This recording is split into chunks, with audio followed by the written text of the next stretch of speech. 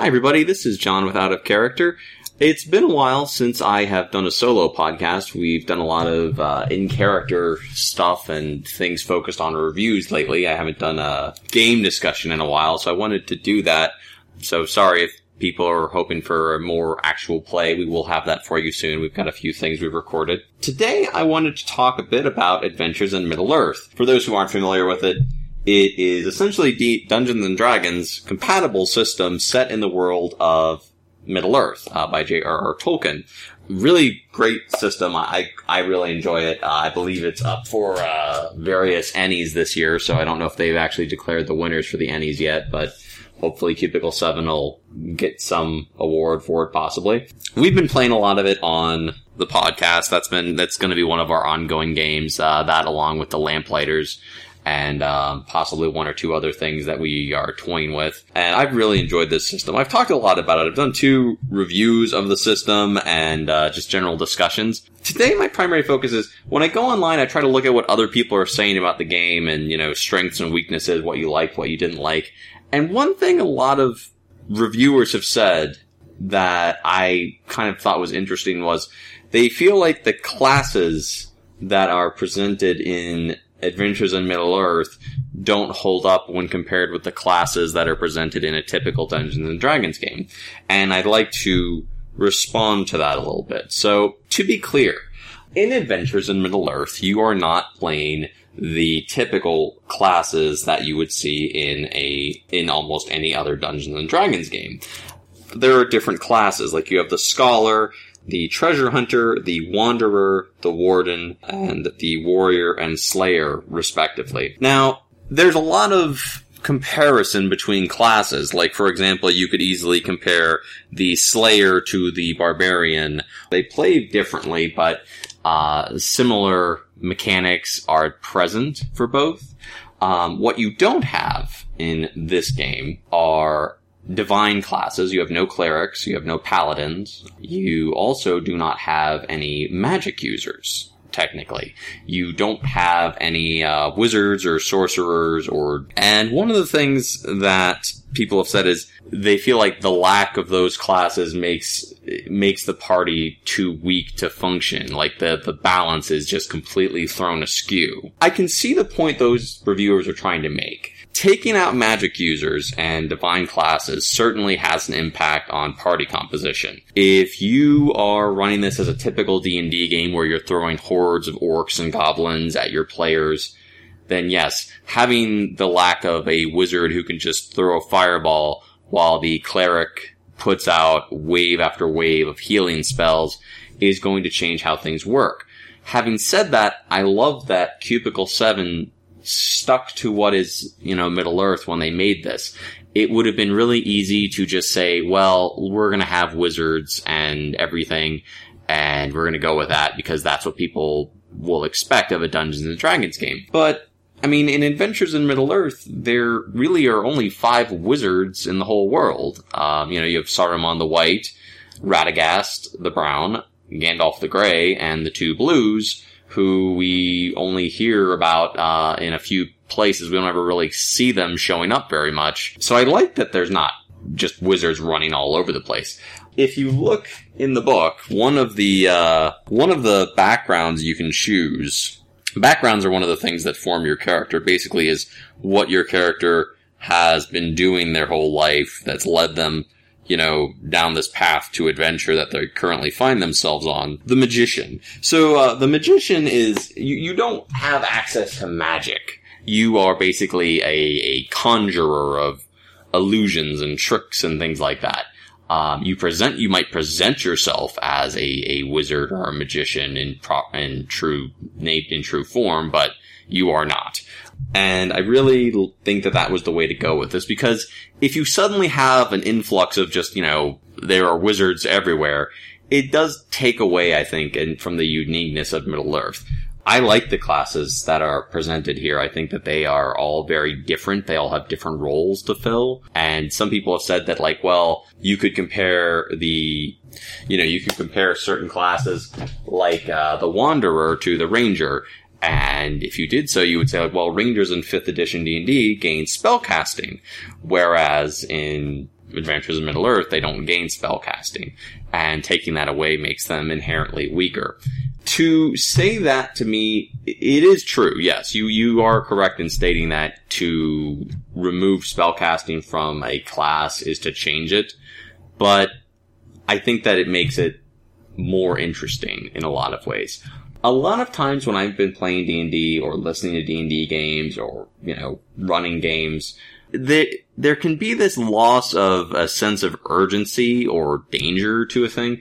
Because if you're playing the average party, 4 to 6 players, maybe a bit bigger, and you have that nice spread of abilities across the board, it's almost like there's no danger to anything because we've got the cleric and the paladin to, lay on hands and cure wounds on us, and, our wizard can banish that, wyvern into another dimension if it becomes too much for us to handle. There's nothing wrong with that. There's certainly a place for that, but I like that in Middle-earth, things are not so simple. You have these characters, from like The Hobbit and the Lord of the Rings books that are very, very skilled at what they do. Everyone from, Samwise to Gimli to Boromir or Éowyn and Toriel, they all have abilities and skills that are their own and make them special. But they aren't just inherently magical powers that they can, summon up things to deal with everything for them. Magic is part of their world, of course, I don't think anyone would try to argue that magic is not part of the world of Middle-earth. It just doesn't spring from the fingertips of everyone who happens to call upon it. And I like that. I like that there is a sense of we rely on ourselves more than power. There's this scene in the first Hobbit movie that Peter Jackson did, the Unexpected Journey, and it's a spoiler alert if you haven't seen the movie, by the way. It's about I'm going to say about midway through the movie, maybe a little bit more than that. You see Gandalf and the company of Thorin Oakenshield have reached Rivendell, and they are kind of having a rest before pressing on. And Gandalf is brought before the White Council, which consists of Elrond, Saruman, and Galadriel, to basically answer for his machinations and his part in this quest to reclaim Erebor. It's basically decided that the dwarves shouldn't go, but they run off, and everyone kind of storms off to deal with things as they will. Saruman's basically, stamps his feet and wanders back to his tower. And there's a moment, and it's a really great scene, where Gandalf is talking to Galadriel, and she asks him, why did you bring Bilbo Baggins into this? Why is this hobbit involved in this journey? And it's this great scene with Ian McKellen, and he's a great actor, but this is one of my favorite scenes he ever did, where he says, Saruman believes it is great power that holds evil in check. And Gandalf basically says, that's not what I believe. I believe it's small things, everyday deeds of simple, ordinary people, acts of kindness and love. And I think that's one of the things that makes Middle-earth great. These are not all-powerful wizards, with the exception of Gandalf, who are going out and making a change in the world. These are, for all intents and purposes, ordinary people. Yes, Legolas is an elf, and, Gimli is, of course, a dwarf, and, Thorin is a dwarf, and all of the hobbits are hobbits, but, and yes, they have inherent magical abilities to them. Elves are not nearly immortal and are, more graceful and skilled than the ordinary person would be by any stretch of the imagination. But, they go forth and try to do what they need to do in order to achieve their goals. And they usually succeed. And in encounters like, as we see in the Middle-earth adventures, fights seem to go one of two ways. They are either very, very one-sided in favor or against the players, the heroes, whatever you want to call them. We have fights where it's like, in the first Hobbit book, you have, Thorin and the company of Thorin versus the trolls. And the trolls basically capture all the dwarves and put them in sacks. And then you have battles like the one we see in the Fellowship of the Ring movie, where they send these Urukai, and basically these creatures just get wiped out by the Fellowship of the Ring. I mean, it's the fights tend to be like one-sided, favoring one group or the other.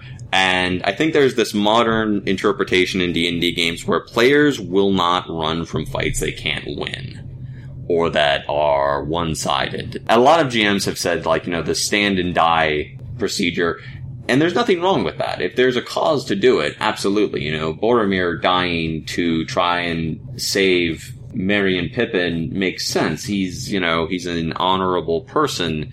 He is he is a soldier of Gondor.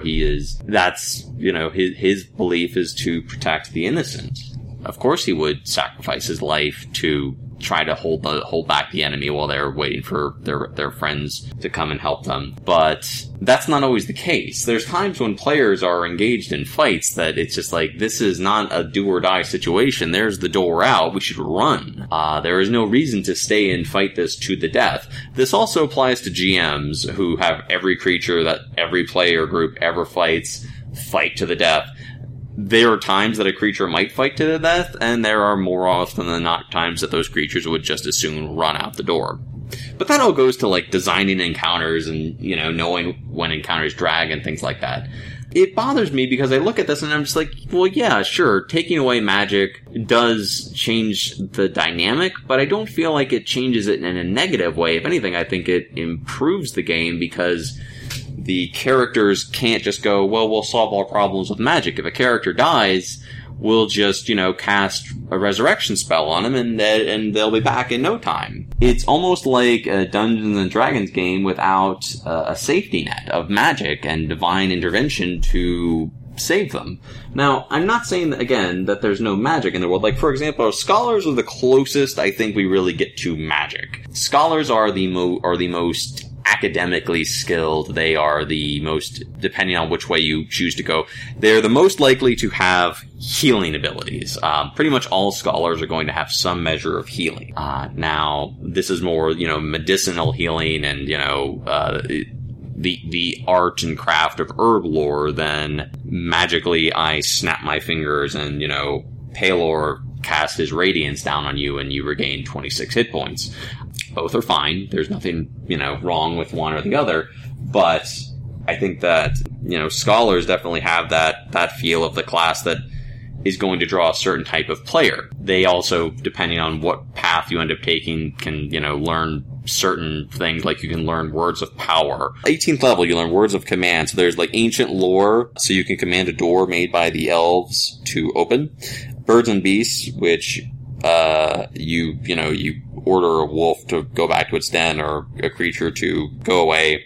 Dark knowledge, natural world, the example would be order a pile of firewood to burst into flames. Runes, you can command moon letters to reveal themselves in the full light of day.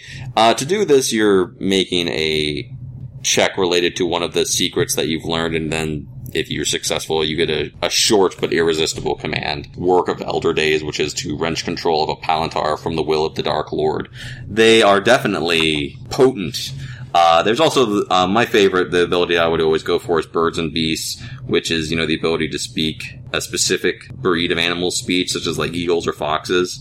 You can choose this up to 2 times, and you can go from like learning the speech of just owls to the tongue of all birds, or, you speak the language of all dogs, things of that nature. That's probably the closest I would say. And there are other magical-esque abilities, like, as we see in our Adventures in Middle-earth game, if you've been listening, the Rangers, the Dunedain, can have prophetic dreams. The elves also can.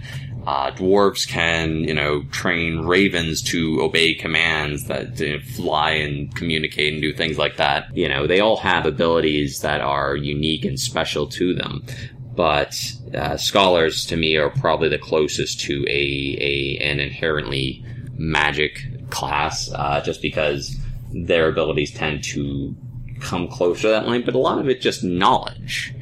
It's just they have delved so deep into the lore, they've learned how the world works, and they keep that with them. And I think that's, I don't think everyone's going to be drawn to playing a scholar. I don't think everyone's drawn to playing a cleric or any kind of character who can lend support. I think a lot of players want to be really, really powerful and, dangerous. And if that's what you want, there are certainly classes in Adventures in Middle-earth that lend themselves very well to that. I think that's, if someone said, I want to be really tough and powerful, I would say, like, you probably want to play a Slayer there. You're going to be dealing out the most damage, you're going to be, the highest hit points, and that's fine. If you want to be a Bjorning and I'm a Bjorning Slayer, that's more power to you. There's nothing wrong with that. But I feel like there's enough of that out there that Adventures in Middle-earth really does take a different approach to things. It is a game that I think can be... Our campaign has not been all encounters all the time. There have been encounters, but they've meant something. If you're not listening to the Adventures in Middle-earth game, I don't want to, spoil everything, but, to me it's a game that's more about... It's more about traveling and doing things that matter than it is about seeking great power and, being unto a Gandalf-esque character. That should not be your aspiration. You should aspire to whatever your journey takes you to, I suppose, but I just feel like if you want to be like the most powerful character in the world, this may not be the way to go, because, there's always going to be more powerful characters than you out there. There's also the whole thing of like, there's this in the Lore Master Guide, there's a whole section about magical items and like different ways you can build them and things that they can do, everything from like, you are, making an elven blade with a magical property to creating magical armaments or rings or things like that. Not necessarily like something as powerful as like the Ring of Power or the One Ring, but, a ring that, this ring will allow you to pass unseen under a full moon. You'll be invisible under a full moon and under no other circumstances would be something. If someone says, I want to have like a ring of invisibility, I'm like, well, the Ring of Power makes you invisible to pretty much everything all the time under any circumstances with very few exceptions, being like ring wraiths, possibly smog, maybe. They can still smell you, of course. And, this lesser ring that was forged by the elves, who, are very immersed in the astral bodies, made this to basically allow them, because they have moon runes that you can only see during the full moon, so it's kind of funny and cheeky to be like, well, there's this ring that you can go invisible during the full moon, so I kind of like the symmetry there. So there's definitely magic in this world. I don't feel like they just said, like, there's no magic. There are settings that magic just doesn't exist everywhere all the time. Dark Sun from Dungeons & Dragons. Yes, there is magic in that setting, but wizards are not everywhere because magic basically screws up the world, and if you go around casting spells, you're going to be stoned to death because you are literally destroying the world. Dark Sun's a fun setting. It's very different because you also don't have metal weapons. Usually metal weapons are seen as very rare and valuable. A lot of your weapons are like, stone and wood, bone, stuff like that. And I feel like that's a bigger change than saying, at least a big of a change. It's like, well, you're not going to have that stuff. You're going to have, seemingly primitive weapons by comparison. I love Middle-earth because it isn't about being hugely powerful and just crushing the opposition. It's about, to me, it's always been about doing what you think is right. And, being that light that stands against the darkness. And I think that that's something we need now as much as ever. I think that the world is not an easy place to be in, and there's something powerful about saying, you don't need to be a wizard to change things.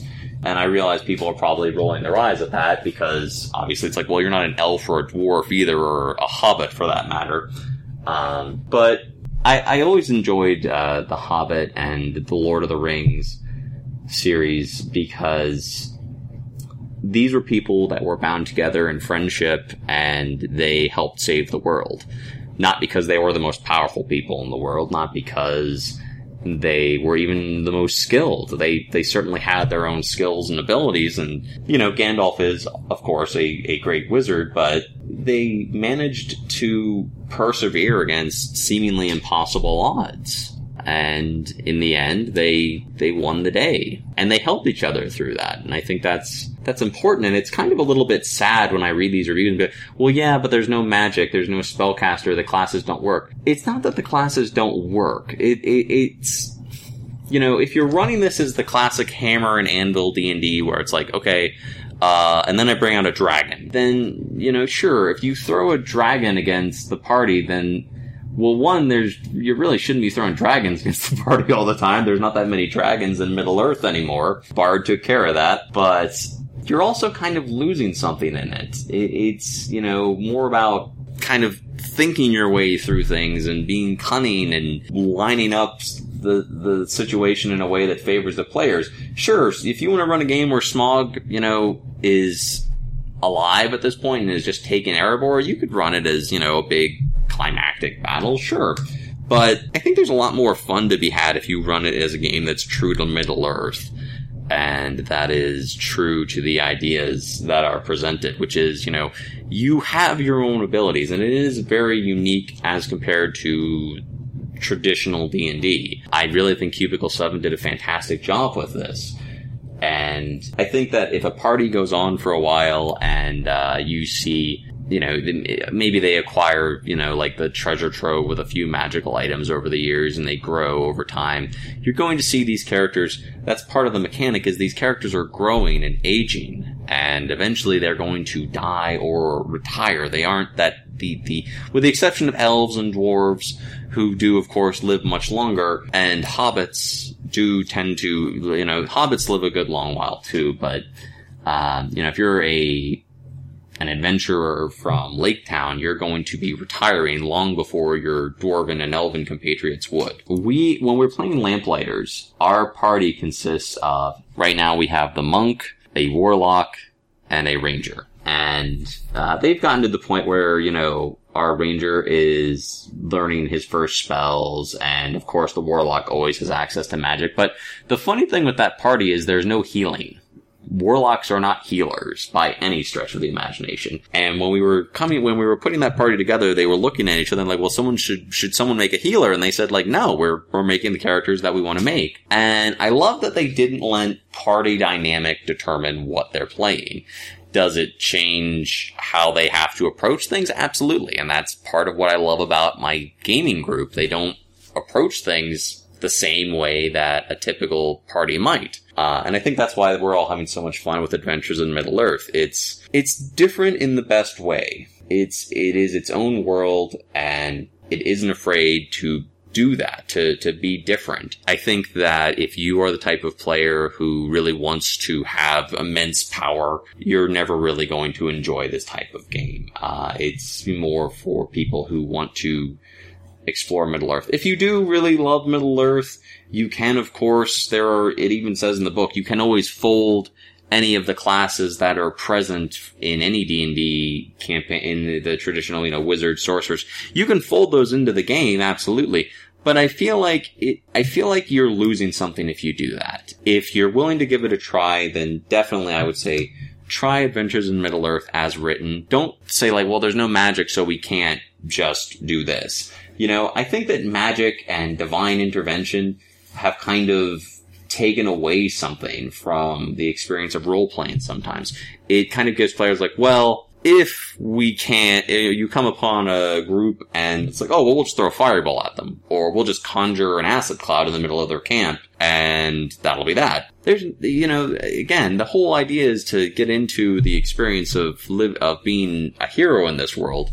And unfortunately, there are murder hobos who are just like, well, we'll just kill it. And it kind of like, I don't want to say it forces players to roleplay more, but I feel like it kind of reminds them, okay, you can. Well, we're playing Adventures in Middle-earth. Jessica's character, Sulwen, she's a warden. And she has started playing, she has her campfire tale. So I always say, anytime she uses it, it basically just gives them additional healing points when they rest. But I always say, like, okay, you have to tell a story when you do this. You can't just say, well, I'm going to give you extra healing. And I feel like that's led to a few cool roleplay moments, because she does actually tell stories. And you can do that with D&D. I'm not saying that, like, this is, it's the same thing with, Song of Rest or any of that good stuff. But I feel like the inspiration is there a bit more, I guess. I don't know. Anyway, I'm sorry to ramble on at you. Again, if this was not what anyone was looking for, I apologize. We will have more actual play for you soon. Until next time, everybody, I do want to thank you for listening to Out of Character as always. Until next time, play more games, be safe, and we will see you later. Bye!